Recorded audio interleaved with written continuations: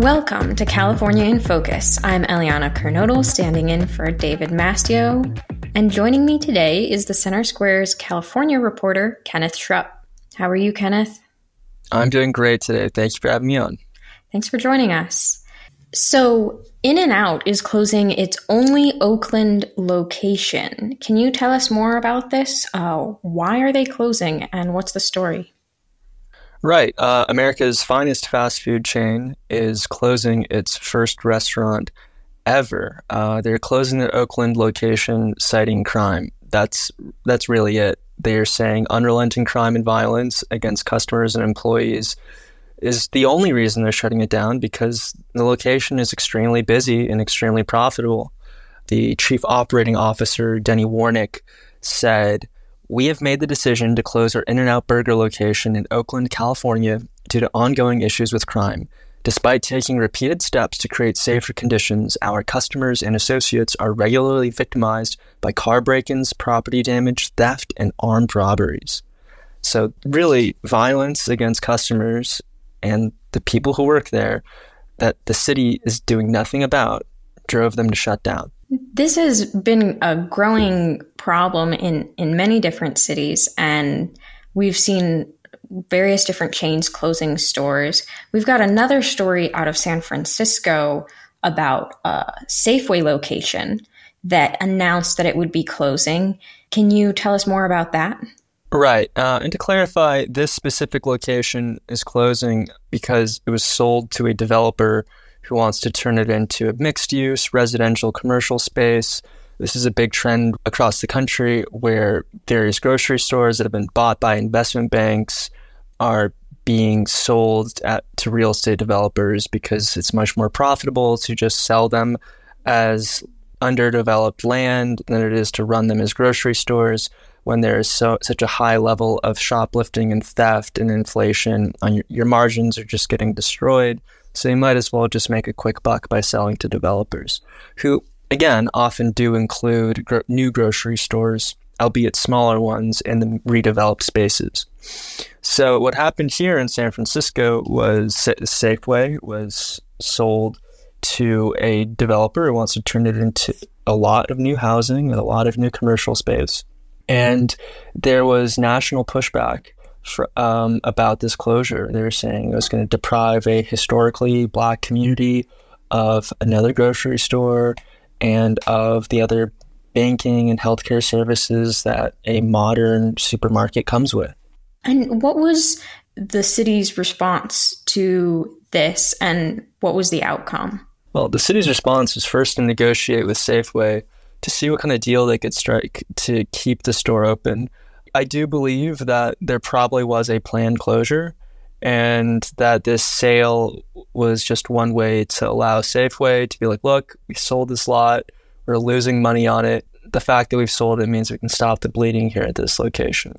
The reason that I suspect this is because Safeway did say that it would stay open through 2025, to the beginning of 2025, with the mayor's announcement that she would be sending police officers to the store. So by threatening to leave, they got to get police protection that they otherwise would not have. And I think this sets a very dangerous precedent for the city. Businesses are going to say, look, you can protect us or we're going to leave. But the city doesn't really have a lot of resources. And at the end, a lot of businesses are just going to go. Can you clarify what the situation with the developer is? Are they still planning to redevelop this land even though the store is staying open? Is it just open for a period of time and then it's going to be redeveloped? What's the story there? San Francisco has the longest development time in the United States from when you first send in plans to the city and to when you can start construction. I think it's something like a year and a half, 2 years. So if the Safeway was just bought and let's just say the developer already submitted the plans, the soonest they could actually start construction is like a year and a half from now. Or at least that's what it used to be in about 2018 when I saw this last round of development timeline statistics. I wouldn't say it's gotten much better than that. But yeah, of course they can keep the store open a year without really impacting the development timeline because it just takes forever to get anything approved.